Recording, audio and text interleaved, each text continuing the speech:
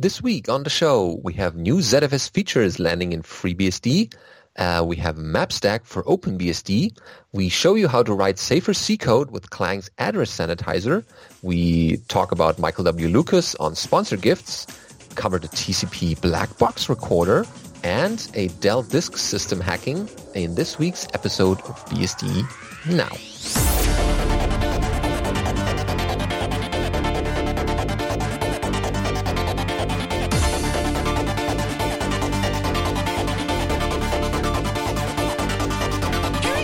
BSD Now, episode 240, TCP Black Box recording, recorded itself on the 30th of March 2018. Hello, I'm your host, Benedikt Reuschling. And I'm Alan Jude. Glad you tuned into this week's episode of BSD Now. We have not only Alan in a ZFS shirt, we also have headlines about ZFS. So there's a number of upstream ZFS features landing in FreeBSD or already have landed in FreeBSD this week. So why don't you talk about this, Alan, for a while? Yeah, so we'll have more on next week's show as well because there was just too much to fit it all in 1 week. But lots of interesting stuff. So our first one here is from Alexander Boton, who merged it into FreeBSD from upstream. But it's bug number 9188, increase the size of the debuff cache to reduce indirect block decompression, which may sound slightly confusing, but what it is we have the compressed arc, and to avoid decompressing, what the compressed arc does is if the block of data is compressed on the disk, it stays compressed when we cache it in RAM. This allows us to get, the 2 or 3 or more times compression we get on disk in memory, so we can store more data in the cache. And then, so the downside to this is if you access a file 4 times when it was in the cache, you actually decompress it 4 times, whereas before you decompressed it when you read it off disk once and stored it in memory, and then you could read it many times without having to decompress it. But LZ4 is so fast, and having a higher cache hit ratio because you can fit more data in RAM is better. So to mitigate this, especially for blocks that you read a lot, like metadata, so let's say like the metadata for a certain directory that's full of files and you're accessing all the time, like on a web server or a mail server or whatever, there's a debuff cache. So we keep a small cache of file blocks that we decompress a lot so that we won't have to decompress them many times a second. So this, the cache is also... a block, we keep this little tiny cache of uncompressed blocks so that if we read the same block a second time within the same second or whatever, we don't decompress it a second time. So when compressed arc was added, we allowed up to 25% of your CPU time to be used to decompress indirect blocks. So these are the kind of... ZFS is like this tree of blocks that gets bigger and bigger, and indirect ones are all the kind of the middle bits. So to reduce this decompression cost, we would like to increase the size of the debuff cache so that more indirect blocks can be stored uncompressed. So if we are caching enough large files with, say, block size equals 8K, the indirect blocks are 1/64th as much memory as the data blocks, assuming they have the same compression ratio, and it's entirely possible the metadata will have a much better compression ratio. So we suggest making the debuff cache 1/32nd of all memory instead of 1/64th. So this will set aside a little bit more of the arc for this debuff cache, and by keeping more of this data uncompressed, we won't have to decompress it as much, and we'll get better throughput. Okay, I'm all for that. So that in this scenario, we'll be able to keep all of the indirect blocks for a bunch of blocks in the debuff cache. So basically, because of the way it was sized previously, you could keep a bunch of data in there, but all of the metadata for that data as well wouldn't quite all fit. So by making the debuff cache a little bit bigger, we can fit the most active data and all of its metadata together. And we want it to be more than the 1/64th that the indirect blocks would use, because we need to cache all the other stuff in the debuff cache as well. So in real-world workloads, this won't help as dramatically as in the example above, but we think it's worth it because the risk of decreasing performance is low. it's most likely going to make an improvement, not a Making it worse. yeah, it's not going to make it worse. The potential negative performance impact is that we slightly reduce the size of the arc by about 3%. So it might hurt your cache hit ratio a tiny bit, but it's going to make the cache hits you get much better. Okay, and this one was developed by George Wilson as the original author. Yes, and a couple of people, including you. Yeah, so he wrote the compressed arc feature and this improvement to it. So he wrote compressed arc and the debuff cache, so it made sense for him to be the one to improve it. Okay, there's polishing going on. Okay, very nice. And you reviewed that parts yes, of it? It was a relatively small change, so it was easy to review. Okay, that's something people can look out for or look forward to even. That's in FreeBSD Head and is available basically in 12 current as of, if I refresh this, the time 43 hours ago it went into Head, so it's very fresh. People are already compiling their kernels. Yeah. All right, the next one. Yes, this one's a very nice one. So this is the Zoopool checkpoint that we talked about back in almost a year ago when it was introduced. But it's finally been upstreamed and then from upstream down into FreeBSD. So the idea of storage pool checkpoints or Zpool checkpoints deals with being able to roll back a whole pool. It's basically a pool-wide snapshot. They're a little special because you can only have one. And while it exists, no data is freed or overwritten. Everything is kept. So if you make one of these and keep it, you will very quickly run out of space. But anyway, it can be thought of as a pool-wide snapshot or a version of Extreme Rewind that doesn't corrupt your data.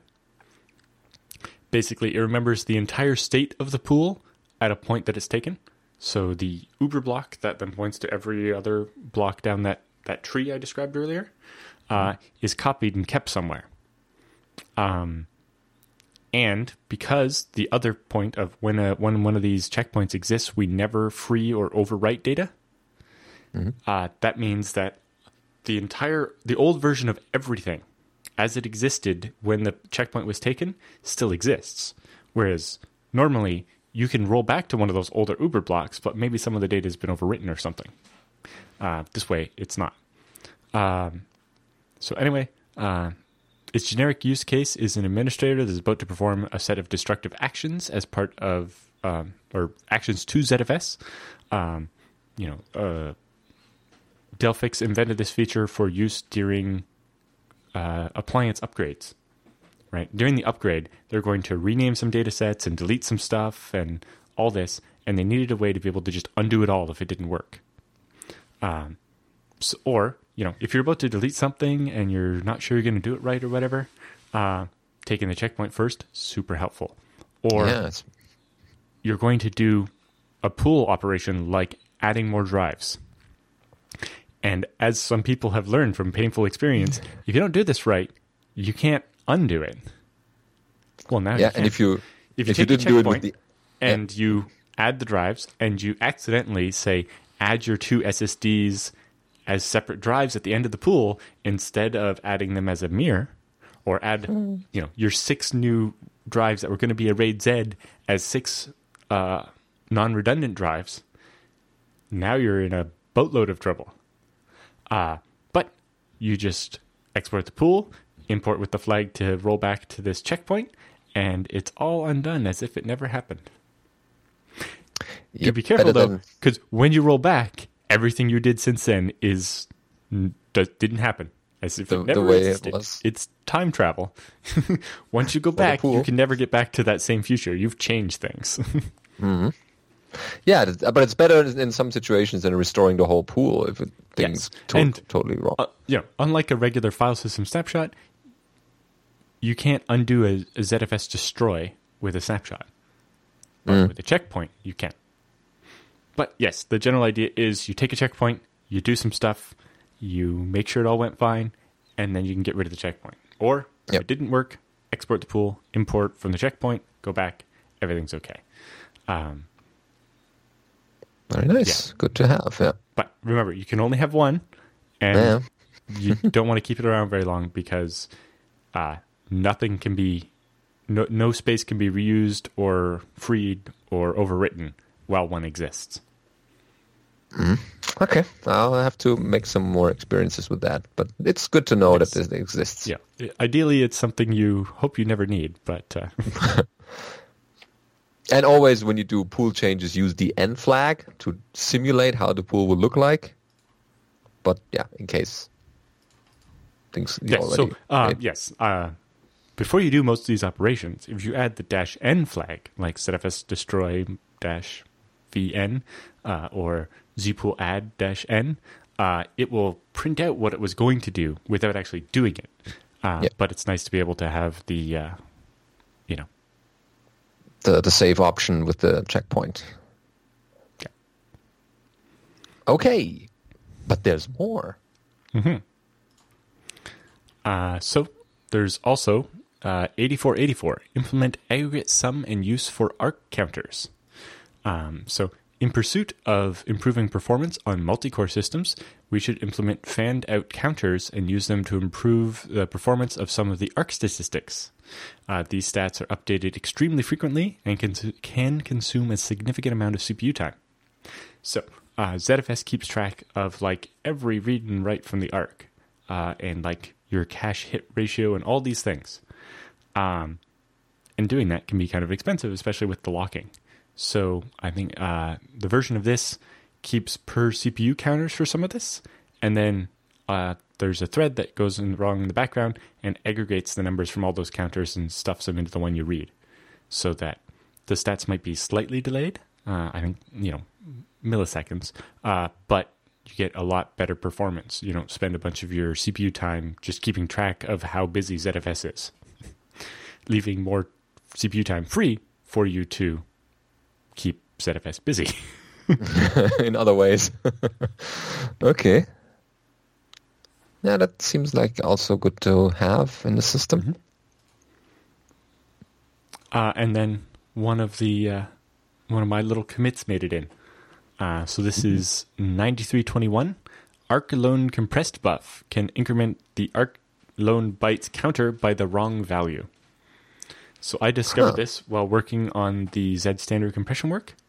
In particular, if you disable the compressed arc feature and then do a ZFS replication with the compression feature, so you end up receiving blocks on the receiver side. You're getting the block and it's already compressed.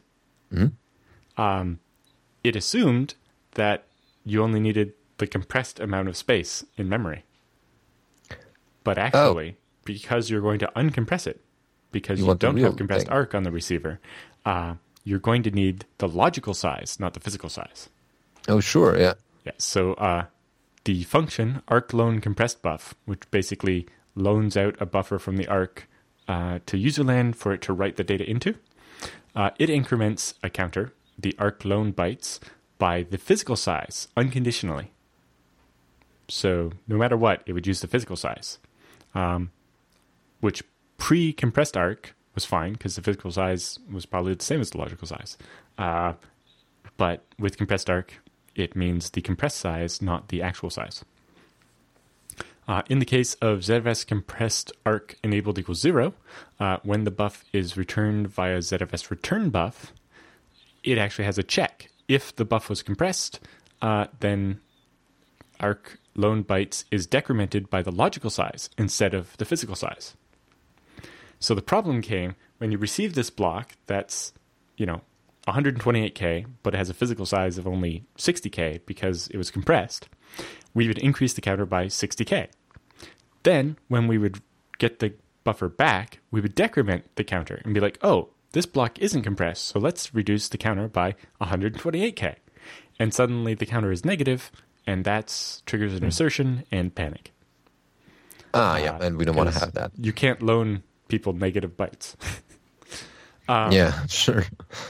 So, okay. Switch to using, there's a special function, a macro called arc buff size, which does the check whether, is this block compressed and do we have compression enabled and all that. So by using that, in all the cases, instead of manually picking physical size or logical size, we always get the right numbers and it doesn't crash. It's possible this would actually trigger memory corruption because you were claiming you were loading somebody 60 bytes and then they were writing 128K into it. So that could have been a problem as well. That doesn't fit, yeah. So that was uncovered by your work in the Z standard? Yes, yeah, so while I was working on Z standard, there was a special case in Z standard to deal with. Matt pointed out that if you have compressed arc turned off, but you have an L2 arc, when you write the data to the L2 arc, you have to compress it the same way as it is compressed on disk, because the L2 arc uses the same checksum to avoid having to have two different checksums to make the L2 arc take less RAM. And with Z standard, we have these different compression levels. And we're not storing them the old-fashioned way because we don't want to take up 20 compression types just to store it. And as it turns out, Z standard's adding negative levels of compression now, which are faster. And that means there's actually going to be 25 or more different levels. And so we really don't want to be eating up, there's only room for 30 or 60 compression levels in ZFS. And we don't want to use up 30 of those for Z standard. So I had to come up with a different way of passing the compression level through so we could recompress it properly for the L2 arc. And while testing it, I noticed that when I did a ZFS receive from my other machine, and I happened to use the -C flag to keep it compressed because it was the source code for the... So while debugging on my laptop, I sent a copy of the source code from my development machine to my laptop. And I wanted it to ship compressed because it's all source code. So it was compressed like 4:1. So it would take a lot less time over the network. And it would crash. And eventually I figured it out. And it turns out it wasn't my fault. It was a bug because almost nobody disables compressed arc because it's an amazing feature. Yeah, of course. But and it didn't, and wasn't uncovered before. And you combine it with the ZFS compression set and receive, which didn't exist until after compressed arc. And kind of depended on it, and probably they didn't test that way. Anyway, I found the bug and I fixed it, and it's been upstreamed. And that's my second. I think that's my second real upstream commit, because the other one was kind of excellent. It was if you do the capital H flag to exclude the headers and change all the separators, instead of lining up human columns, it would just use hard tabs, so you can easily like awk or cut out the output. That wasn't working for the ZFS holds command. There was some missing logic, so I added that. See, small things like that can make a big difference. But yes, hopefully I will land a really big feature soon. But this is one of the little fixes I got in. Yeah. And it wasn't discovered because gzip doesn't have negative compression levels. It wasn't that. So for gzip, all 9 of the compression levels are actually different compression types in ZFS. Okay. Right. So it actually takes up 9 slots. LZ4 takes 1, gzip takes 9, LZJB takes 1, etc. Which seemed fine because they're like, well, we originally they had 128 of them, or 126 usable slots, but then they sold the top bit for something else, so that cut it down, and they cut it, and then Z standard comes along with its 19 or 22 levels, and then actually there's no bound on the negative level. Eventually, you just get to not compressing. But I think we're going to support about the first 5 negative levels or so, which actually make it get faster and faster till it's almost as fast as LZ4. Really interesting. I can't wait to get that. It's just so nice to hear about this compression level. With all that, we're looking at 25 or more compression levels, and we don't want to use up all the slots in the enum. So Z standard only takes 1 because... So in the block pointer, we just have this is compressed with Z standard. Because when you decompress it, you don't have to know which of the levels it was compressed with, right? When you run gzip and you compress something, -1 or -5, -6, -9, whatever, it doesn't matter when you unzip it. Same with Z standard. And so that was working perfectly, and we didn't have to. We only had to know the compression level when we were writing, and we could get it from the datasets property. And then this L2 arc thing came up, and it's like, when we're moving the data from the arc to the L2 arc, we have to recompress it, and we have to know what the compression level was. So I had to do all this stuff to keep track of it. Wow, excellent. That's yes. certainly a nice work. So now,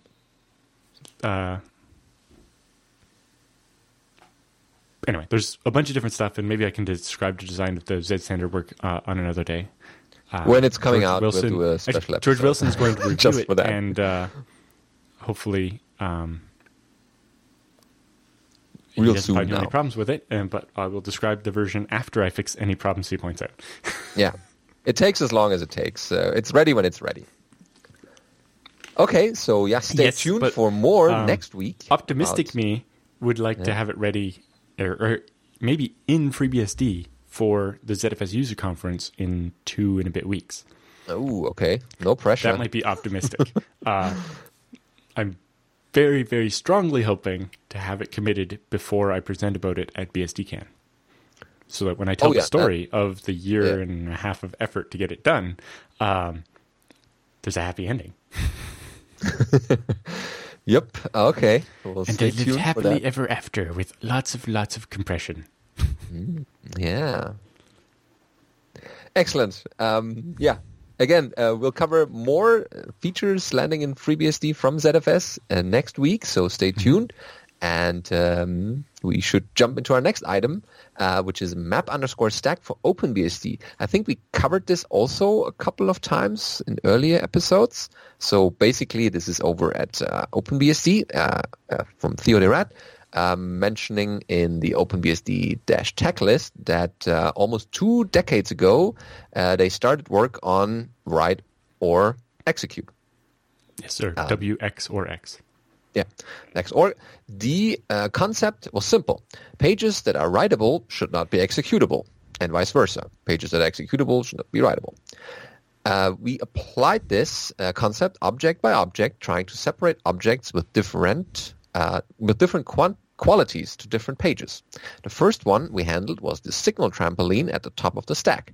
We just kept making changes in the same vein. Eventually, write X or X. Is that the way to pronounce it? Yeah. Okay. It's just WX or X. Okay. WX or X came to some of our kernel address space also. This also led to a push for creating more .ro data objects, just read-only data. The fundamental concept is that an object should only have the permissions necessary and any other operation should fault. The only permission separations we have are kernel versus userland, and then read, write, and execute. How about we add another new permission? This is not a hardware permission, but a software permission. It is opportunistically enforced by the kernel. The permission is map_stack. If you want to use memory as a stack, you must mmap it with that flag bit.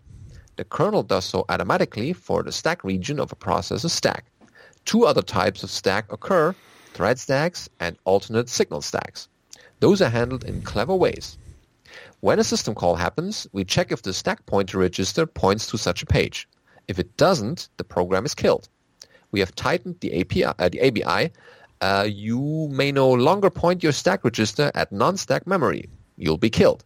The checking code is, what is this? Machine independent? Machine independent, yep. So it's the same code applies to, ARM and x86 and Spark and MIPS, etc. All the architectures OpenBSD runs on, yeah. Cool. We can also perform this check on standard synchronous traps, for instance, page faults. We cannot yet perform it at a standard interrupt yet, but they are working on that as well. So this checking code has been written for i36, AMD64, and MIPS64. Others are being worked on. The check is fast. We're comparing 5 variables for bounds. If that fast path check fails, we call a slower check with the required locking and checks if the process that other stacks which may be invalid or valid in the region on the stack pointer location, for instance, threads. So since page permissions are generally done on page boundaries, there's a caveat that thread and alt stacks must now be page-sized and page-aligned so that we can enforce the map_stack attribute correctly. It is possible that a few ports need some massaging to satisfy the condition, but we haven't found any which break yet. This syslog_r has been added so that we can identify these failure cases. And also the faulting cases are quite verbose for now, so to help identify the programs we need to repair. So this work has been done with Stefan Kempf, which is Stefan at openbsd.org, and you can find more information after that, which includes the patch. So definitely try this out on OpenBSD. It gives you more security that's already there. Yep. Very cool. It's actually something that other BSDs should also look at because it's not too OpenBSD specific. Yeah. Be interesting to see what the memory usage overhead of having to page align the stacks are, but I imagine it's quite small, so the granularity is 4 kilobytes, so you're probably not going to have that much. And I don't know how many stacks you actually have on a running system. I can't imagine it's more than a couple thousand. And so even if you waste 2 pages, it's like, 8 megabytes of memory. More or less doesn't hurt anyone. And you probably don't have thousands of stacks unless you're running like Firefox or something.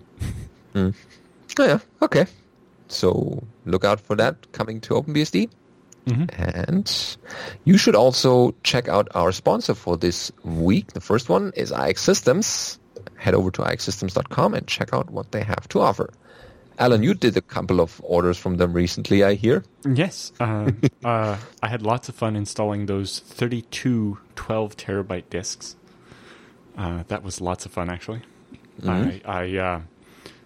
So we have a primary and a backup machine, and the backup was actually a bit smaller. It had originally 24 5 terabyte drives, whereas the primary had 36 6 terabyte drives. 36.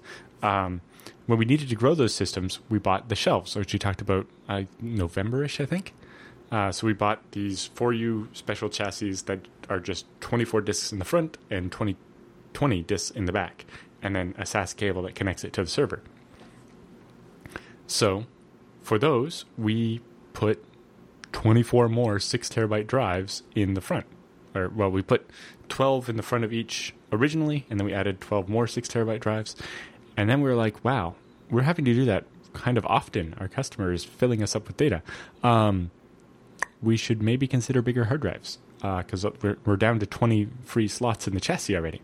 So we decided to go with the 12 terabyte hard drives because they're actually about the same cost per terabyte as the 10 terabyte drives. And really not much of a premium over the 6 terabyte drives.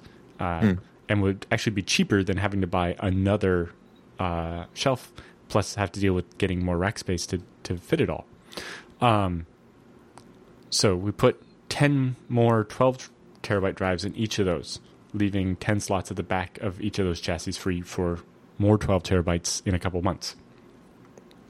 But the problem is the backup is smaller, right? Because it actually only had 24 times 5 terabytes versus 36 times 6 terabytes of data. So the backup couldn't hold all the data anymore. So to catch it up, so the reason we bought 32 of the 12 terabyte drives was 10 each for the 2 different sites to grow the pools the regular way, but then 12 to replace drives in the backup server. So what we did was put 10 of the 12 replacement 12 terabyte drives in the slots at the back of that shelf. And then we did zpool replace on 10 of the 12 5 terabyte drives we wanted to remove. Yeah. That's easy to do in the ZFS. We could take out 10 of the 5 terabyte drives and put in the 2 remaining 12s and do the last 2 zpool replaces on the other drives. And then we exported the pool and reshuffled all the drives around and brought it back up. Or we could have done it one at a time, moving them, but it was easier to just shut the machine down for a couple of minutes. It is the backup as it is, right? Sure. And the disks arrive in the enclosures already? Yes, so the disks come in the hot swap trays already, and all the little screws are done up nicely, so we could just slide them in. It was great. But the nice thing with ZFS is because we had the extra drive slots available, we could do all of this online. We only had to do 2 resilvers instead of 12 if we'd done one drive at a time, if we, hadn't had the slots. And we still maintained the N+2 redundancy the entire time, because when you do a zpool replace while both the new drive and the old drive are still working, and connected, you don't lose any redundancy. Sure.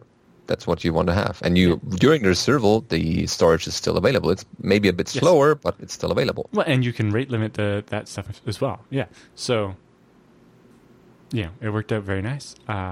And it was great because we could just tell IX, it's for the...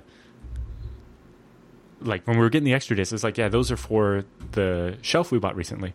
But then I could also be like, 12 of those drives are actually for this server that we bought like 2 years ago, and they double checked and made sure that they would use the right drive brackets, because depending on the chassis, it might be different hot swap trays, and we want to make sure we get, if the drives come in hot swap trays, that's great, if they're the right trays for your chassis, but they are. And so because every system is custom built at IX, they have a history of all. Like, I actually get a spreadsheet of all the machines I've ever bought from them, and I can be like, yeah, I need more drives for that one and this one, and it's just, they make the whole process super easy, even when it's upgrading a server instead of buying a new one. It just... And as Alan mentioned, well, and you mentioned that one of the people who works for IX Systems, Alexander Moten, imported the ZFS features we just covered, and that's a good combination. That's because IX Systems is using ZFS or OpenZFS more specifically in many of its storage servers and employs people to work on this, and of course they commit that to FreeBSD as well, so there's a win-win for both. And, all the commits we covered earlier in the episode were committed by Alexander Moten, who works for IX. Yeah, so if you're interested in getting a system that's built to your open source needs, tailor-made, whether it's storage as expensive or it needs a lot of CPUs or specific memory configuration, then give them a call and they will recommend you or especially tailor-build you a system that's specifically built for your needs. All right, on with the show. We have some information about writing Safer C, which everyone should look at, with the Clang address sanitizer. Mm-hmm. So for a bit of background, the developers in this article were looking at improving their password strength algorithm, and they decided to go with the industry standard tool, ZXCVBN. I don't know why it's called that. Probably never heard about that. To be random. From the people at Dropbox. So for their web front end, they use the default JavaScript library, but for the mobile and desktop applications, they wanted to use the C implementation. So they bootstrapped it all together, and it was pretty quick, and they were happy, and they toyed around with some sample passwords. So I decided to run it through the test suite we had for our previous password strength evaluator. The test generates a large number of random passwords according to different rules and expects the strength to be given as a valid range. But the test runner kept crashing with segmentation faults. So it turns out the library has a lot of buffer overflow cases, which are usually harmless, but eventually they add up and crash your program if you run the evaluator function too many times. I started fixing these case by case, but reading someone else's algorithm to track down tiny memory errors got old really fast. So needed a tool to help. So enter the Clang address sanitizer. Called KSAN. And what it's doing is sanitizing the addresses, basically? Well, it sanity checks the addresses before it reads and so on. So the address sanitizer is a fast memory error detector. It consists of a compiler instrumentation module, which basically adds information to the code as it's compiled, and a runtime library that can use that data. The tool can detect the following types of bugs: out of bounds accesses to heap, stack, or global memory. So if you read past the end of an array or anything like that, it will detect it. It can also detect use after free, use after return, so you've left the scope of that function and are still accessing the memory or whatever, use after scope, double free, invalid free, or memory leaks, although that support is only experimental. So that covers a large portion of all the crashes that you've ever faced in C. So what's the impact on performance? Typically, the slowdown introduced by the address sanitizer is about 2x. So your program will take twice as long to run. But the idea is you mostly do this for like the testing suite, not the binary you ship to customers. Or Not the production. Yeah, but while running your tests, having them go a little slower and actually detect the problems is a big win. Yeah, during development phase. Yeah, that's perfectly acceptable in debugging contexts where usually you're slowing it down a lot more than that. And especially if it saves you hours of painful looking for the needle in the corrupt stack. So to try it out, they wrote a simple little program here. You can see it just declares a static string, hello world, and then allocates 13 bytes of memory and copies it in. And then it sets the null byte at the end. But you see, what we're doing here is actually invalid, right? The string, or the variable stir, is 13 bytes long. So the valid indexes are 0 through 12. So accessing 13 is actually accessing after the end of that memory allocation. Yep. Everyone who's dealt with arrays before had this transposed error. If you compile and run this program, it actually works perfectly fine. Because likely, when you did the malloc, you got a whole page of memory and there doesn't happen to be anything using after, and there isn't some other variable stuffed directly after it that you're going to overwrite currently. But it shouldn't work. Or should it? And, it's undefined behavior to access after the end of the array there. So when we're assigning 0 to the character index 13, we're writing after the end. Now, if we recompile it with -f sanitize equals address, now if we output that, you see they have a little screenshot here of what it looks like. Yeah, colors to the world. Yeah. It tells you that you've made a mistake and actually does a printout of the memory showing you where this has happened. So we see address sanitizer, a heap buffer overflow at some address at program counter X, blah, blah, blah, blah.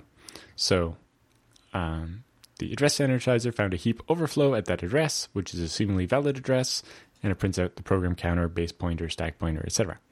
And when we break it down a little bit more, we see a write of size 1 at that address by thread 0, and it actually goes down to tell us it was actually on line 10 of our clang-ascend.c, and we look that up, that's us writing past the end of the array. Yeah, that's the one. And it even tells us this is located 0 bytes to the right of the 13-byte region that you allocated over here. So you realized, I'm actually writing 1 byte after the end of my allocation. Mm-hmm. This is that part is definitely one of my favorite indications. In addition to telling which line of the code failed and where the memory the failure happened, you get a complete description of the closest allocated region of memory, which is probably the region you were trying to access when things went off the rails, right? Mm. If you're 1 byte too early or 1 byte too late, knowing what you were 1 too early or too late from helps you figure out where in the code that's probably coming from. Then they go into a deeper example, actually using LLDB as you go through it, so that instead of crashing, you can actually interactively poke around and single step through the program and see what's going on. So there's all that. Yeah, it's good to have in every C programmer's toolbox. Yeah, and then you can see using LLDB, you can dump out all the thread info as JSON and do all kinds of stuff with it. Hmm. Yeah, that's good to have. I mean, the whole LLVM suite is good, but each individual tool is also very, very helpful. Yeah. So, like it says, we get the exact stack trace at the time this memory or this address in memory was allocated. In a more complex program, we would get the history of all of the times the address was allocated and then deallocated, making it a very powerful tool to understand cryptic memory bugs. Because the weirdness you're seeing might not be from the most recent allocation. It might have been that you allocated the memory, wrote some data into it, freed only part of it or something, messed something up, and then later on reused it or something. Or, you forgot the null terminator and it was fine, except for when the previous person using this allocation of memory wrote something other than zeros at the end, and then your string ran off the end of the stack or whatever. Anyway, so their conclusion here is back to our practical case. How do we put the address sanitizer to good use? I simply ran the test suite compiled with the sanitizer and hooked it up to LLDB. Sure enough, it stopped on every line that would have caused a crash. It turns out there were many cases where the ZXCVBN-C implementation wrote past the end of allocated buffers on the heap and on the stack. I fixed those cases in the C library and ran the test again, and look, no seg faults in sight. Ooh, excellent. So they said they've used memory tools in the past, but they were usually unwieldy or put such a toll on performance that they were useless in real-life cases. Clang's address sanitizer turned out to be detailed, reliable, and surprisingly easy to use. They've also heard of miracles of Valgrind, but they're developing on a Mac, and macOS hardly supports it and makes it a real pain to use on your laptop. So I know Valgrind. I've used Valgrind on FreeBSD before and found it very helpful. But I know that it had some problems with certain API changes and stuff that were made. And, if Clang works better, I'm happy to have that. Or to have both tools in your toolbox is better, right? Right. What the one finds maybe finds the other. Mm-hmm. Or even just getting the two different descriptions of the problem can help make it make sense to you. Anyway, coupling with Clang's static analyzer, the address sanitizer is going to become a mandatory stop for evaluating code quality. It's also going to be the first tool I grab when facing confusing memory issues. There are many more cases where I could use early failure and memory history to debug my code. For example, if a program crashes when accessing members of a deallocated object, we could easily trace the event that caused that object to be deallocated. Find where the free was, because obviously maybe we don't want to free it just yet. Saving hours of adding and reading logs to retrace what happened, right? You can think of cases where the address sanitizer would be useful, then they would like comments on their blog. Yeah, so try out the examples and get a bit more familiar with the address sanitizers. You will find them. They are a good tool to have. Yep.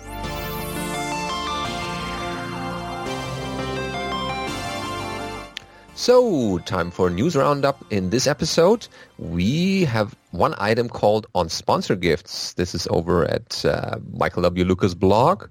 And what we can see here is a stack of books. Yes, this is SSH Mastery, 2nd edition. So he writes, last week, Liz and I converted this pile of books. Giant pile of books. Into this, a little less smaller pile of mail-ready packages, I guess. Yeah, they're basically padded envelopes with books and other things in them.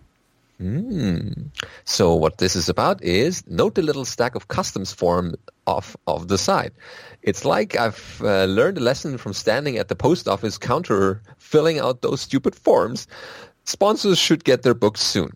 This seems like an apropos moment to talk about what I do for print sponsors. I say I sent them a gift, but what does that really mean? The obvious thing to ship them is a copy of the book I've written. Flat out selling print books online has tax implications, though. Sponsors might have guessed that they'd get a copy of the book, but I shipped them the hardcover, which isn't my usual practice. That's because I sent sponsors a gift.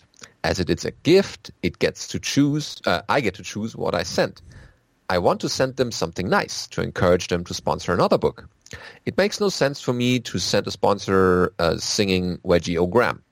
Well, maybe there's a couple sponsors. You know who you are. The poor bastards who bought into my scammer, sponsored my untitled book, have no idea what's coming. As of right now, their sensible guesses are woefully incomplete. Future books, they might get a copy of the book. They might get book plus something. They might just get the something. Folks who sponsored a Jails book might get a cake with a file in it. Who knows? If it's a gift, it's my job to make that gift worthwhile and to amuse myself, because otherwise, what's the point? So yeah, thank you, Michael, for doing this to sponsors. I look forward to picking up my sponsor gift at BSDCan, because I told him, don't ship this to Germany, just take it along with you on your BSDCan travel this year, so I can be surprised. Because I've got room for more stuff. Oh yeah, because now that I'm reporting this, it's nice so I can forget about it until BSDCan, and then I'm like totally surprised that he has a book for me. Yeah, you might want to avoid being surprised by a Lucas. Sure, yeah, happened to me a few surprises. times, and But yeah, I'll suddenly take there my was a chances. French version of the book, or there was Liz made me some very nice gifts. Actually, thank you, Liz. Oh yeah, very nice. Yeah, so Of course, look out for it's more because she sponsors. understands the pain of putting up with Michael. I guess she is trained now. Yeah. So yeah, if Michael is putting out a request for sponsorship for a future book, I strongly suggest you should think about giving him a bit of money up front to have your name in the book when it appears. So everyone who reads that book and opens it and reads through the acknowledgement section, you are listed there for the eternity. Well, it depends if you happen to want a cake with sharp pieces of metal in it. Yeah, in case you are in a jail when you get to buy the jail book or have sponsored a jail book, which is a nice way of getting your file to get out of jail. Well, No yeah, jail we'll see. escapes. Not over here. But yeah, thank you, Michael, and we look forward to more books from coming from you. All right. So then we have another FreeBSD commit, not ZFS related this time, from FreeBSD committer Jonathan T. Looney. He's added the TCP Black Box Recorder, which was a feature we discussed at BSD CAN and BSD CAM last year. The TCP Black Box Recorder allows you to capture events on a TCP connection into a ring buffer. It stores metadata with the event. It optionally stores the TCP header associated with the event, even if the event associated with a packet, and also optionally stores information on the sockets. So it supports setting a log ID on a TCP connection and using this to correlate multiple connections that share a common log ID. So you can actually tag data as it comes in and then keep related tags together so you can extract this information and actually correlate separate connections too. So you can log connections in a couple of different modes. If you're doing a coordinated test with a particular connection, you can test the system and put it in mode 4, which is just continuous dump. Or if you want to monitor just for errors, you can put it in mode 1, which is the ring buffer, and dump all the ring buffer associated with a specific connection ID whenever we get an error signal on that connection ID. You can set a default mode that is will be applied to a particular ratio of incoming connections, and you can also manually set to a mode using a socket option. So the idea here is I don't know when I'm going to want information. So if you're Netflix and you're doing 100 gigabits a second out of the box, you can't TCP dump. That's impossible at this scale. Yeah. At this scale, yeah. Yeah, so you could set it and say, keep a small ring buffer on every connection, and then if we run into an error, we can grab that ring buffer and dump it, and now we'll just have caught the stuff leading up to and the error, while not actually having to store everything.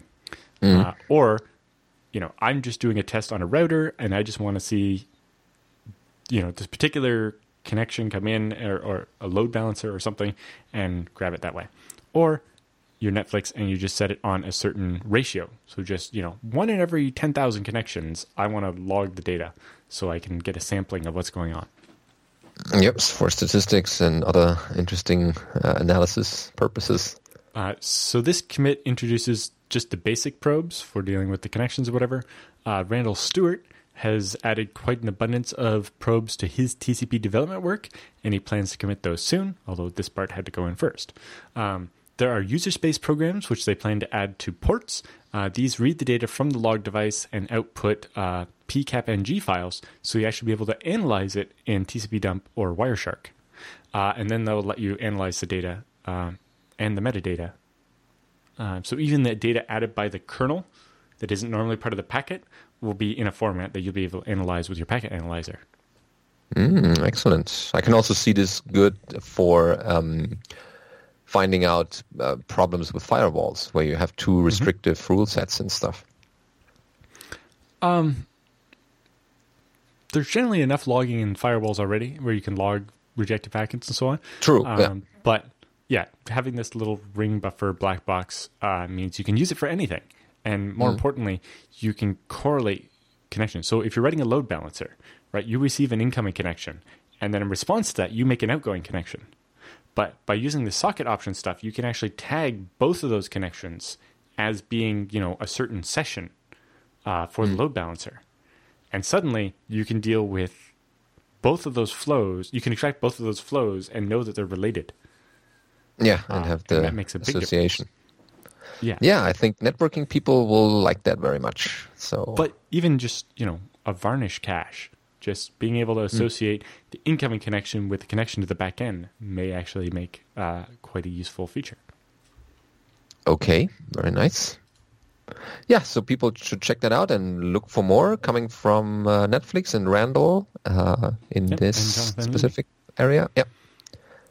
Speaking of load balancers and performance, time for DigitalOcean. If you head over to digitalocean.com and sign up, you can get a FreeBSD machine running in the cloud in less than 55 seconds. Then you can either use their load balancer feature or use their floating IPs feature and run a varnish in front of multiple droplets to deal with your website. So you can scale up your website. You can add additional droplets when you need them. Since you pay for them only hourly, you can turn them off when you don't need them. And they have a great API. So on the front end one that's running varnish, and maybe you get one with a bit more RAM for that. Like if you look down here in the flexible droplets, you can get one with lots of RAM and not much CPU because varnish doesn't need a lot of CPU. And that will receive all the incoming connections for your website and then pass them out to however many backends you have. Then it can detect, hey, all the backends are pretty busy right now because the site's busy. Let's spin up some more backends and use them. And then, the site's not busy anymore. Let's spin down some of those backends. And since you only pay hourly, you only pay for what you use. Sure. And you might be sharing your little droplet with multiple team members, maybe the web developer or other networking people or a database administrator. So you can create a team on DigitalOcean to manage that little droplet or the droplets you might have. So there's one account for multiple teams. It has security features. Because I have a personal account. I need to be able to access the Scale Engine account. I need to access the an account for another group of people I work with, and a fourth one, and I can do that with one login. I don't have to have multiple logins. I can easily just I make sure that all my personal droplets go on my credit card. Sorry. What did you just drop down here? Droplet? My droplets go on my credit card. The company's droplets go on the company's credit card, and my employees can't see the company credit card. Yeah, because you can separate the billing permissions to only look at certain the Teams feature is even just useful. I run the mail server that does more than just my mail. So maybe I need somebody else to be able to access it while I'm in Japan and I'm going to be out of the time zone and only awake when they're asleep and so on. Being able to have someone else be able to go in there to be able to just reboot a droplet or whatever, super helpful. Yep. So when you sign up and start your first droplet, make sure to use our coupon code FreeBSD now, which gives you a $10 credit that will allow you to try it out for quite some time before the real billing starts. And that way you can explore the DigitalOcean environment on our bill, basically, for the first $10. Yeah. With the hourly billing, if you only use it for a little bit, it only costs you that. If you're just using it to mess around with, I just want a remote FreeBSD machine I can play with, and I'm only going to play with it, 4 hours a day, 2 days a week, then you only pay for 8 hours a week. Yeah, that's possible in DigitalOcean. Okay, that's we have another news item for this section called Out of the Way KDE 4. So from the picture here, you can already see that there's a bit of a rough or rude moving unwillingly. So it says here that KDE 4 has been rudely moved aside on FreeBSD. It still installs, use X11/KDE ports or package, and should update. That's the change. Instead of being called KDE, it's called the KDE 4. You need a 4 now. Right. Well, you said without the 4, and that's the part that doesn't work anymore. Exactly. Yeah. So KDE 4, so that's the one. Yeah, they renamed KDE to KDE 4 so that very soon they'll be able to add KDE 5 as an option. Mm-hmm. So if you already have KDE 4, when you do package upgrade, the names of everything will change, but everything will be fine. Everything will still work. It'll be okay. The ports people or the KDE team on FreeBSD specifically put a lot of effort into this, making it seamless for the user as much as possible. Mm-hmm. Yeah, so this is another step towards adding modern KDE with Plasma 5 and applications to the official FreeBSD ports tree. This has taken a long time for administrative reasons, getting all the bits lined up so that people sticking with KDE 4, which right now should be everyone include using KDE from official ports and packages on FreeBSD, so that they don't end up with a broken desktop, which no one wants, especially with KDE. They don't want that. But now that everything Qt4 and KDE libs 4 based has been moved aside by suffixing it with -KDE4, we use the unsuffixed names, free to indicate the latest and greatest from upstream. Yes, I remember when Qt5, I think, first came out, the name of VLC changed. So because I had KDE installed, when I tried to package install VLC, it's like, well, I'm going to uninstall KDE and all the Qt4 stuff and install Qt4 and VLC. I'm like, that's not what I want.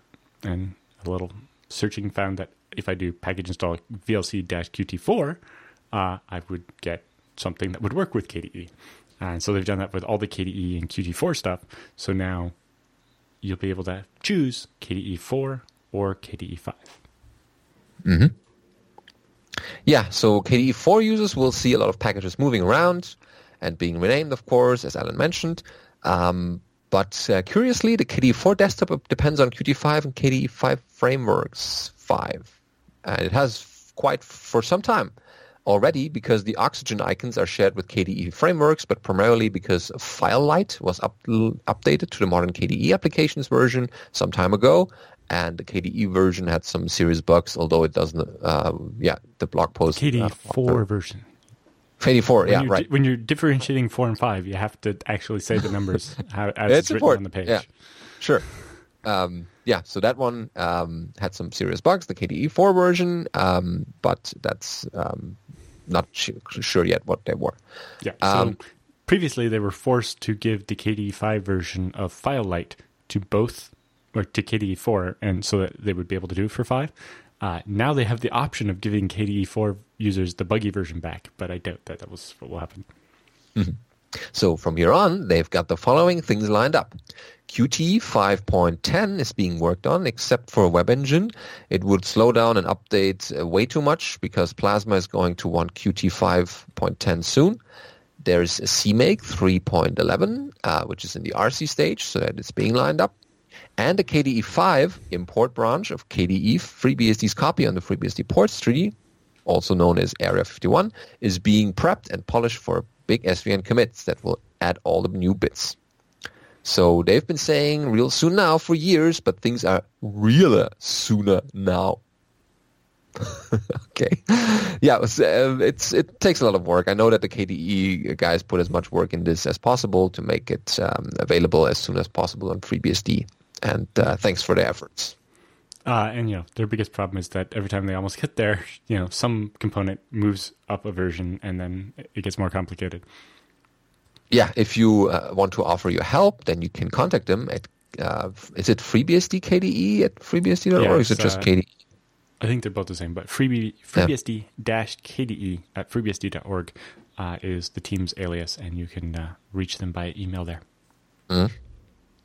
Okay, very good to have KDE updated soon.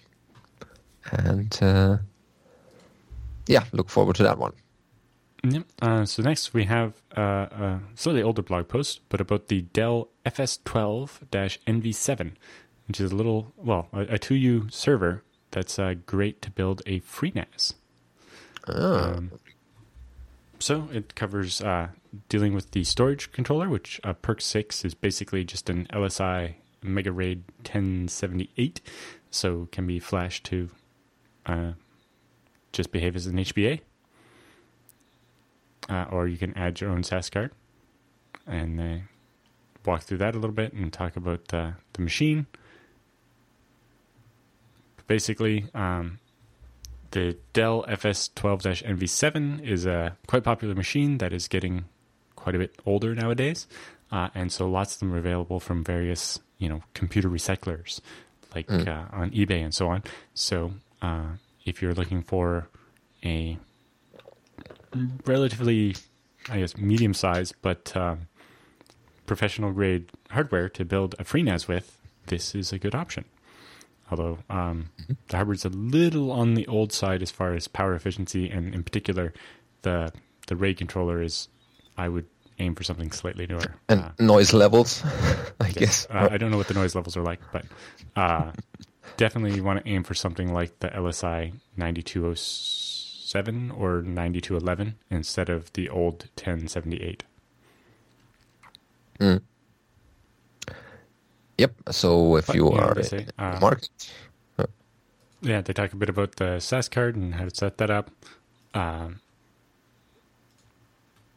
Moving on to the front of the case, there's 12 metal drive slots with the backplane behind it. Dell makes machines with either backplanes or expanders. A backplane with a 1-to-1 SAS channel drive connectors, and expanders takes one SAS channel and multiplexes out to multiple drives. So depending on which one you get, you'll either, if you have 12 drives, you'll actually have 3 SATA ports, and you'll need a controller that can handle 12 drives. Whereas, for example, the 9211-8i only handles 8 internal drives. But if it has an expander, all on one cable, you can handle like up to 128 drives or something. So you watch out for that, because you might end up needing a bigger controller or a second controller to connect all the drives. Mm-hmm. I think actually when I built the backup machine I mentioned earlier, because I wanted to use SATA drives back then, I went without an expander. So 24 drives in groups of 4 meant I actually had to buy 3 LSI controllers, each one doing 8 drives. Mm-hmm. And then I added the external shelf. So that machine actually has 4 LSI controllers. Yeah, planning ahead is important when buying servers. So they talk about that a bit more.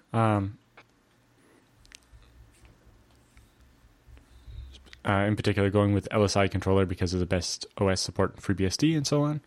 And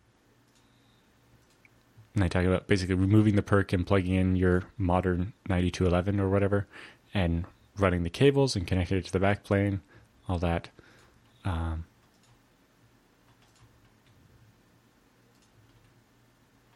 They talk about a bunch of the different places and things to get it all connected. They also talk about using SATA drives and mixing those in there. And they say, well, removing the backplane looks tricky, but it isn't really once you look a bit closer.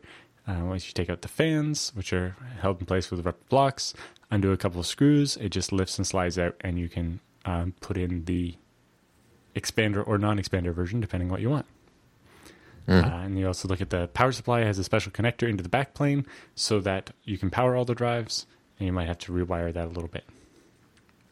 Okay, but other than that, you should be on your way having a nice FreeNAS or whatever NAS system on FreeBSD powered hardware, or that's well supported driver-wise. Yep. Anyway, if you're interested in turning one of these recycled Dell machines into a NAS, all the details are in the article here.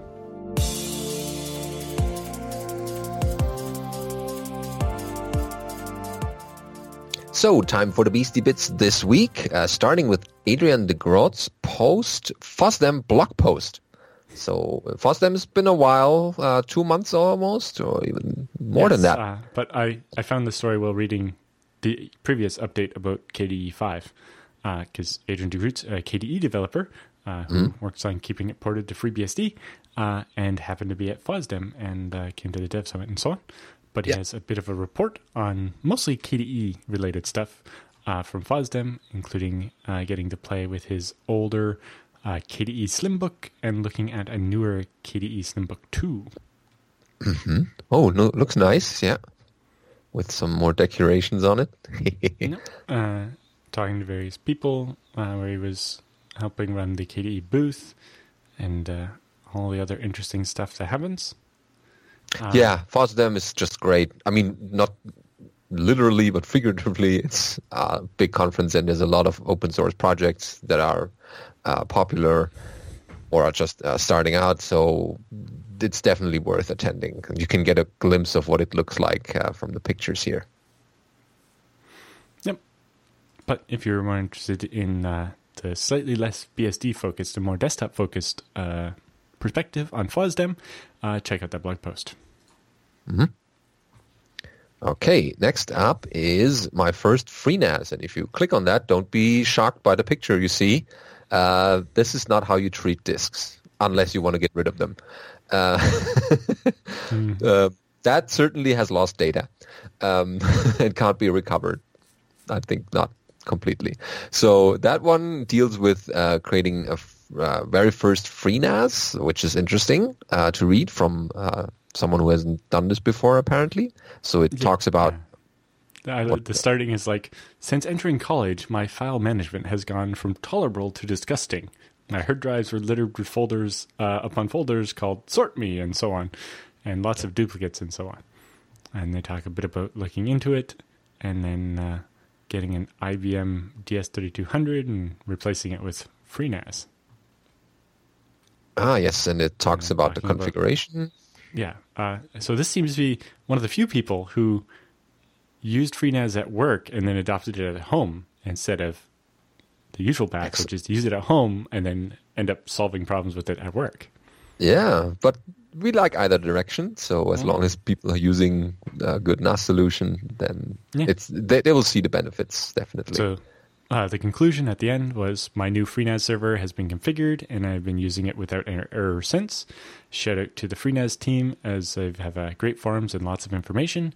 Again, I was not being very technical on purpose, as I wanted to give an overview of what FreeNAS is as a whole. And if you want me to add more technical details, then let him know in the comments. Mm-hmm. Very good. And we're on the subject of NASes. NASes need disks, and disks need to be checked with Smart, of course. And we have a Smart call for testing by Michael Dexter, which ties into his last year's Asia BSDCon, which are now available on video on YouTube. We covered this last week. So he's talked there about Smart and making it more open sourcey. Actually adding a Smart command to the BSDs. So currently, if you want to access Smart data on your drive, you're most likely using SmartMon tools, which is this GPL licensed tool, which you can package and install. But if you've ever tried to use it in a script or something, you might notice the output is not exactly friendly to anything but humans, and even barely humans, because of the way it tries to line up the columns and so on. So this is a simple, script-friendly Smart utility that is BSD licensed and could be, say, included in the base system once it's stable. Mm-hmm. So in order to get to that point, on FreeBSD machines, if you could run package install Smart and run Smart on a disk and make sure it works and point out any problems that don't work, especially if you have SSDs. SSDs do all kinds of weird things with Smart data and have a lot of different values that aren't common across hard drives. Mm-hmm. Or if you have uncommon hard drive manufacturer. We've got lots of Western Digitals and Seagates and probably HDSTs, but Toshiba's maybe less. And, any drives I don't have pretty much not been tested with this yet. Yeah, I have a bunch of Intels. What are those? So I have most of my SSDs are Intels. But if you have some of the more exotic... Spinning Rust? User grade SSDs instead of data center grade, the consumer class stuff. I've not tried any of things like that. I don't have any OCZ or some of the older ones, or any of these other more consumer brand SSDs, and we'd love to get more information about those. Mm-hmm. And they provide the source instructions code's up on GitHub, so if you want to try to fix problems, then go ahead. But if you do encounter a problem, they specifically ask for certain information, such as getting the list of devices as they're detected by FreeBSD, the identify information from the particular drive, and the output of the GPL Smart tool so that they can compare and figure out what they might be missing. Yeah, help that effort, and it benefits everyone who's trying to check their disks. Because this should mean in time for, say, FreeBSD 12, we'll just have a smart tool built in instead of depending on smart CTL. Very nice. If it has output that I could say, if I could libucl it and make it, or libzo it and make it output JSON, that would be great. Yeah, that tool will definitely get more functionality over time. Where such functionality is discussed typically is BSDCan, and yes, for that, this is the main North American BSD conference and one of the biggest BSD conferences in the world. Most important event on the calendar. Highly recommend you attend. Yeah, be there. Don't miss anything. And if you have a little problem financially, but definitely want to go, then the FreeBSD Foundation has put out their travel grant applications for BSDCan now. So you have here a little small section in FreeBSD Foundation's blog that the travel grant application for BSDCan 2018 is open now. The foundation can help you, yes, you, to attend BSDCan through our travel grant program. Travel grants are available to FreeBSD developers and advocates, so you don't necessarily have to have a commitment. If you've been advocating FreeBSD in your circles, then you're definitely eligible for such a grant. Who need assistance with travel expenses for attending the conferences related to FreeBSD development? Then that travel grant period, you can apply until April 30. And you should apply as early as possible so we can decide as soon as possible and let you know. Yes, because if you book flights sooner, they're cheaper. Yes, and don't go, don't contribute that much yet, and I'm not sure. Just submit the one. The worst thing that can happen is that we say no and you haven't lost anything. But if we say yes, you can go, you get that grant for a little trip report afterwards, then that's the thing. Then you'll be at BSDCan 2018. So fill out the. I hope to see you all there. Yeah, if it wasn't for the travel grant, then we can't help you only in this way. This is just So now one way. For something completely different. Yeah, switching gears here a little bit. So BSD developer Christoph Stronson, who's we've interviewed before and worked on Mandoc and Beaches, and I think he did. Was it Asia BSDCon this year? Yeah, he was, but worked on the OpenBSD Acme client. I think that was his. Bunch of other things like that. Mostly Mandoc, which has made all of our lives better in BSD and Illumos. Happens to be quite a deep sea diving aficionado. So he did an interesting interview with none other than Linus Torvalds, in which they did not discuss operating systems. So it turns out Linus is also a diver, and this is an interesting interview by Christoph of Linus about diving and how that came about. See, we can all get along underwater. Oh wow, this is very diving specific. I'm not that into diving, but oh wow, the pictures are nice. Look at that octopus. Cool. Oh wow, this is a really long interview or a long blog post. Yeah. Cool. See? And it gets into some open source diving software that Linus has written called Subsurface. He couldn't call it Subversion because, then it would be... Well, also because that wouldn't be about diving. Oh, great. Yeah. Here go the puns again. So check out that one and, see how maybe that tool, if you're a diver, then maybe that tool will help you. Yes. And, if you're interested, also check out the rest of Christoph's blog, including, I think the front page has a map of all the different places he's done his diving. So the next item is from Michael Dexter's Twitter.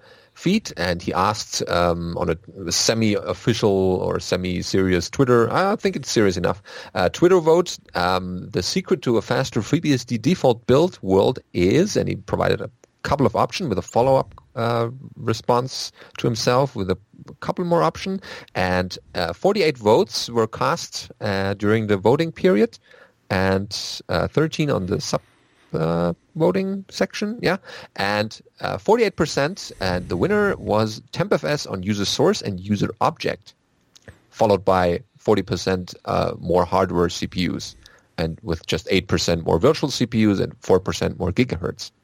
And the compiler cache received 54% of the votes, and more RAM received 46% of the votes. That's interesting. So they're different. I think combine those. Early testing showed that the first 4 hardware cores make the biggest difference, and then sometimes you end up blocked and waiting on other stuff, and you don't quite get a linear progression anymore after 4. But yeah, don't try to rebuild stuff that's already new or has the same way or has the same binaries that you already watch have. Out so for NUMA. In particular, if you have Ryzen, you may have 16 cores, but what you actually have is 4 separate CPUs with 4 cores each, and talking between them can be more expensive and cause interesting side effects. Same thing with, he was comparing a 4-core E5-1620 to a dual E5-2670. So 2 separate sockets made a big difference there. Oh, and he actually another one here with 4 E7 4870s, which is a really big machine. Yeah, certainly. A lot of CPUs. I'd like to have one of those. I wouldn't like to pay for the electricity, though. Okay, yeah, so I just thought we shared this with you to see, for people who are still wondering how to speed that up.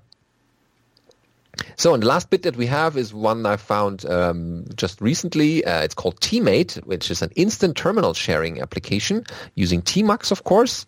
And if you're doing a lot of demos or showing other people how certain things are being done or how you do them in the shell, this is something you should look at, because it allows you to share a read-only view of your terminal, among other things.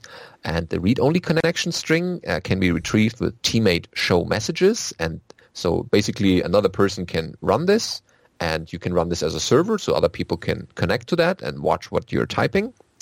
And this is good for demonstration purposes, or I need to enter a couple of complicated commands and someone else should check over that and contact me if I'm doing something wrong. Or maybe Alan wants to show me how to configure a certain ZFS pool configuration. Right. So in FreeBSD, there's a tool called Watch, which is designed for root to watch somebody else's terminal. So you can, basically someone else SSH in, and you can use Watch to then have a read-only view of their session, but there's a flag to make a write view to their session as well, which basically can end up doing the same thing, although I definitely see the advantage of Teammate in that neither of these people have to be root for this to work, and the other person doesn't need an account on the machine and so on. But I found Watch particularly useful during training, teaching people stuff, mostly for one-on-one, obviously, but have them do it in their terminal, but I'm connected with usually the right option, and then I can basically watch what they do and see how they're doing it, and add things, or when they try it and it doesn't work, I can show them you forgot this bit, and so on. And just having my own keyboard, sharing keyboards with people is not fun. Yeah. It can also help. I found some people are nervous typers. They type a lot slower if somebody's watching them. Yeah, that's true. Yeah, if you watch over their shoulders. I had not experienced that. I've never felt this myself. So I found it very strange when the first time I'm like, you type faster when I'm not looking. What's up with that? Yeah, or they make more typing errors because... Yeah, I'm like... Sorry, I will not hover. So using something like this, Pretend so I'm not here. I'm hovering, but they don't feel me hovering. It speeds things up a lot. Sure. So there is a bunch of ways you can install this for various operating systems provided on the website. And there's a little architecture diagram as well if you want to get into the technical details. Otherwise, just try it out. Another thing you should try out is our feedback and questions sponsor, Tarsnap, of course, because you can never have enough backups, and that's one way of doing them. But the paranoid way... You can never have enough backups, but if they're deduplicated, you don't have to pay for all of it. Exactly, yeah. You might have a bunch of files that you need to back up just in case something goes wrong, like SSH keys or other access data, and you want to make sure... The number of people who lose their SSH key every time they change computers or something. I'm like, yes, it's good to refresh your SSH keys when you get a new computer, but you probably don't want to do it because you have to, because you lost the key. Yeah. Right? So back it up and then have the old keys so that you can go in and cycle the keys yourself instead of needing somebody else's help. Or, whatever data it is, don't lose stuff. Nice thing with Tarsnap, every backup is a full backup. But because of the deduplication and compression, you're not uploading all your data every time. But it means when it comes time to restore, it's just restoring one backup. You don't have to restore the full and then apply a differential and then 3 incrementals to get back to the latest version of your files. That's very nice. And if you know how to use tar, then it's basically the way you use Tarsnap, because it's basically using the same syntax. And if you are the only person holding the key, you should keep that one key separate and secure. Then you are the only person who can access those encrypted files. Yep. There's a convenient way to print the key out, and you can laminate it or whatever. It has check digits set up so that you can OCR, or even if you type it out, it can tell you which lines you made the typo on. So you're not retyping a blob of text like this and then realizing there's a mistake somewhere in it. Just start over. No, not with Tarsnap. It shows you which line, which this line character. This line doesn't match the checksum at the end. And you're like, oh, okay. And yep, there's the mistake. Fix it and get your key in there. Yeah, they have also man pages, of course, and a bunch of other documentation, as well as a book, Tarsnap Mastery, written by Michael W. Lucas. So and all the good source reasons. code. The source code is there. No other backup tool or no other online backup service gives you the source code for the tools. That's why because they're... Tarsnap is the only one you can trust. It only costs $5 to get started. You might as well give it a try. Once you give it a try, you're probably going to stick with it. I have. Yeah, if you like it, then definitely use it. All right, time for our feedback and questions section for this week. We're getting a bit low on feedback that we received, so make sure to send us. We're doing double episodes 2 weeks in a row to cover my trips to travel. the ZFS user conference and then Linux Fest Northwest. And then we'll be back for a couple of weeks, and then we have to do another double to cover Benedict is going to a NetWays something.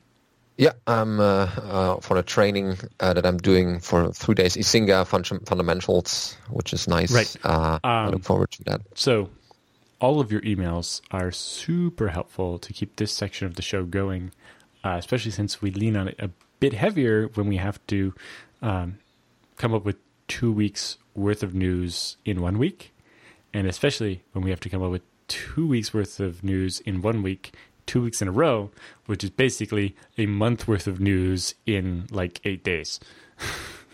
Sure. Well, we could do another round of viewer interview questions. Yes, if you have more questions, please send those in as well.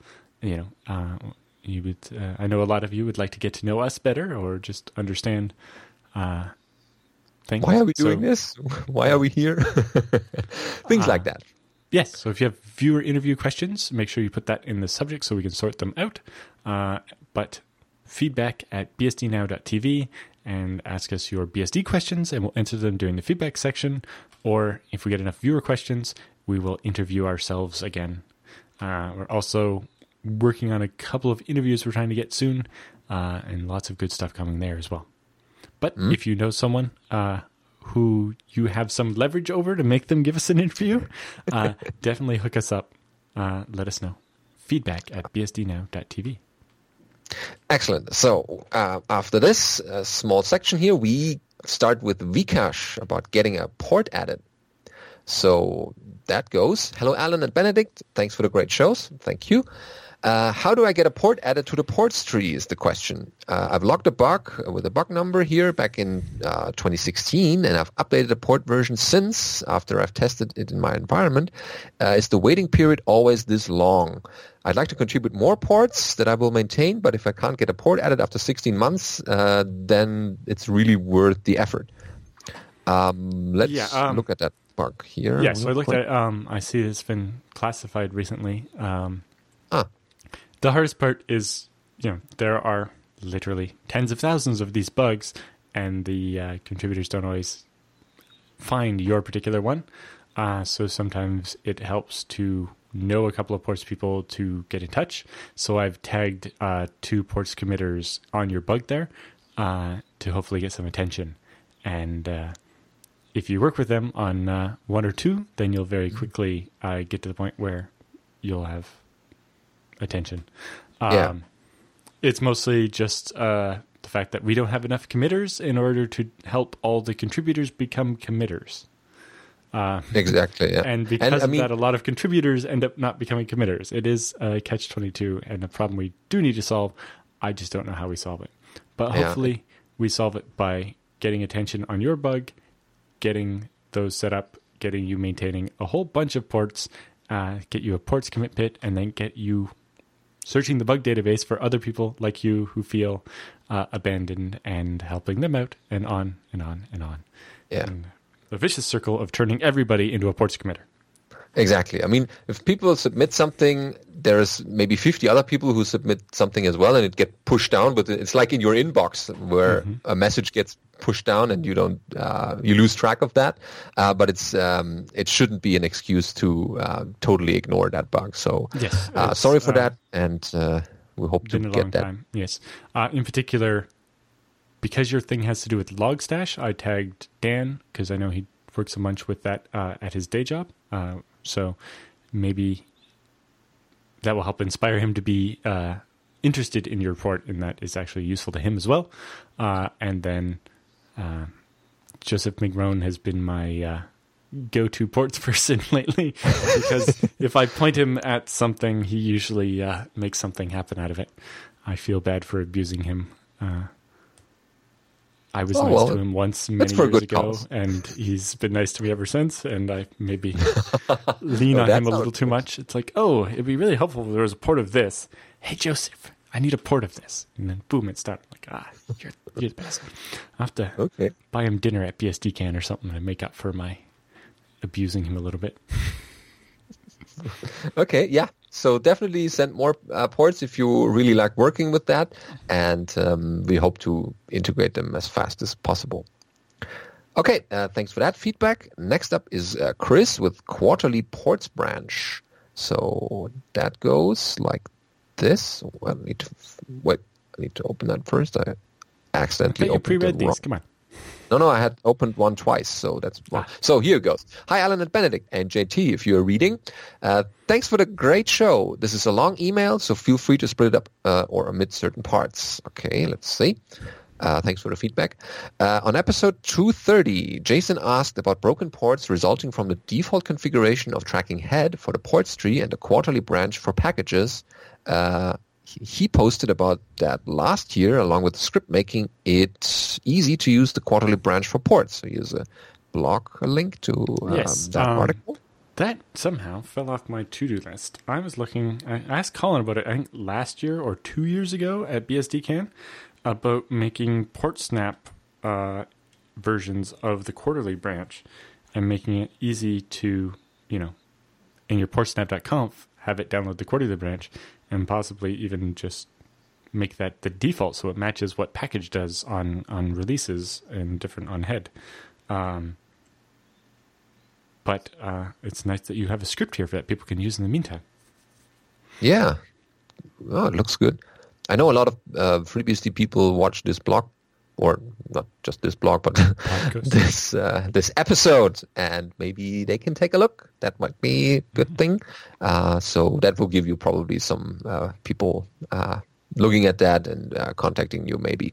The second question is, I'm about to start a new project at work where I'll have an influence on the continuous integration, continuous delivery / hosting infrastructure. So I'd like to recommend FreeBSD if it fits. I've managed FreeBSD on my desktop and individual servers for years, but never a cluster. I'd need to provide an environment as easy and scalable as Docker containers managed by Kubernetes on AWS, but Docker didn't seem to be production ready on FreeBSD the last time I tried it. Any input or pointers to reference? The configuration for the Jenkins cluster stuff on FreeBSD is on the GitHub, like in the FreeBSD organization.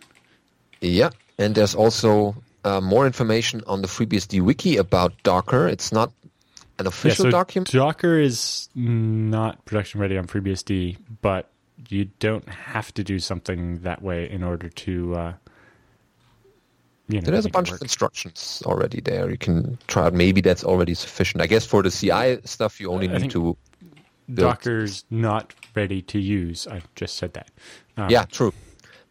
Maybe you can replace that with jails because they're isolated as... It depends what you're doing, but with your CI stuff, you generally don't need something that you throw away every 2 minutes, like with the Docker. And so it can be set up pretty straightforward.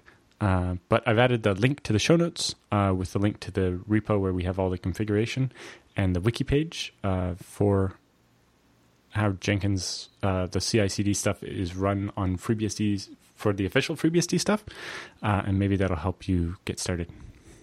Yeah, and on a related note, I thought you mentioned that the FreeBSD CI/CD team was looking for help, but I can't find the details in the recent episode notes. Could you please point me to the notes or links so that I can see if it's something I could help with when work slows down a bit? So I recommend contacting... is just email jenkins-admin@freebsd.org and ask them. Yep, there's also the FreeBSD-CI channel on EFNet. Both of those are linked in the wiki page, which I've added to today's show notes as well. Mm-hmm. Yeah, there's the team to contact, and they will certainly be happy to get some help. And so good luck with your project at work. Maybe we can cover it in the future if you have made some progress there. It would be interesting for other people to see how you can build a FreeBSD CI/CD server in interesting ways. Because this is basically something that you need nowadays to run your tests and deployment infrastructure. So, yeah, good to have. So nice that you tried it. FreeBSD. Mm-hmm. And last but not least is Gordon about centralized storage suggestions. So that one goes, Dear Alan and Benedict, I wonder if you're able to offer any suggestion regarding a centralized storage solution for fairly large files, typically up to several gigabytes. I look after a number of offices within a marketing group. The offices are relatively small, ranging from around 8 staff to 150 staff. Wow.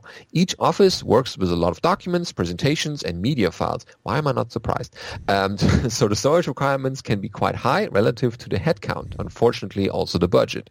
Typically, though the files are only used regularly for a short length of time during a project, but also kept indefinitely in case they need to be referred back to.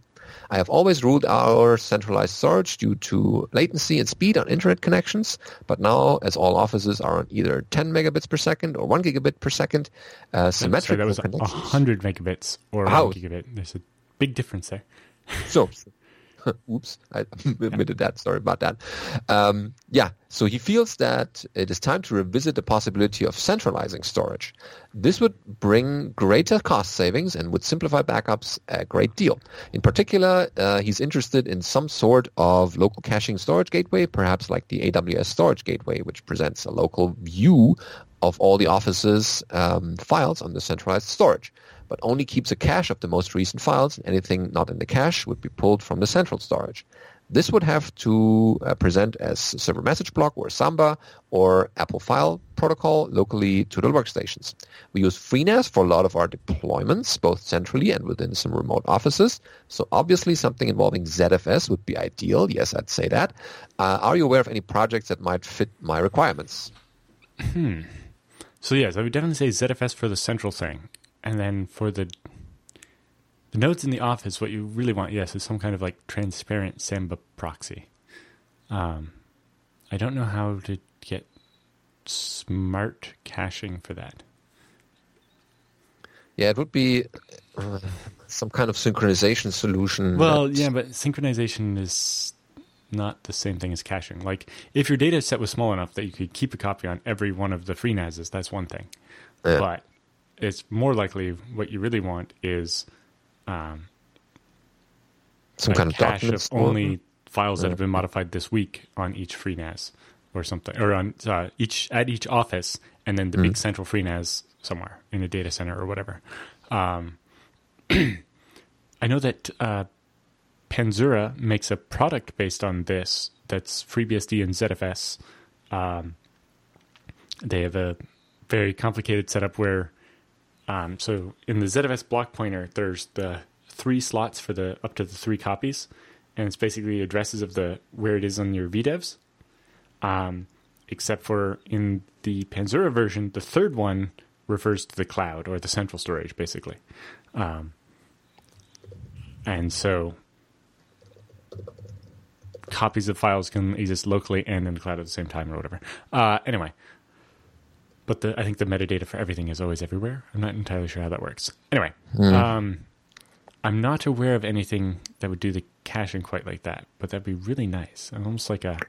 I don't know if you'd want to do that like as an add-on to Samba or try to do it underneath Samba. Because in particular, what you'd really like is read-ahead type of thing.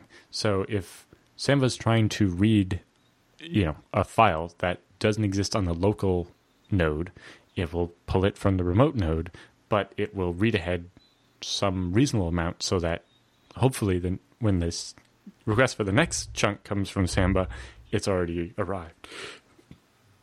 Yeah, so it would be...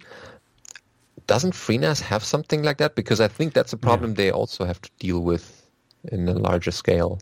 There's not really any sort of clustered solution for ZFS. Because you probably don't actually want a cluster anyway. Caching is a very different approach.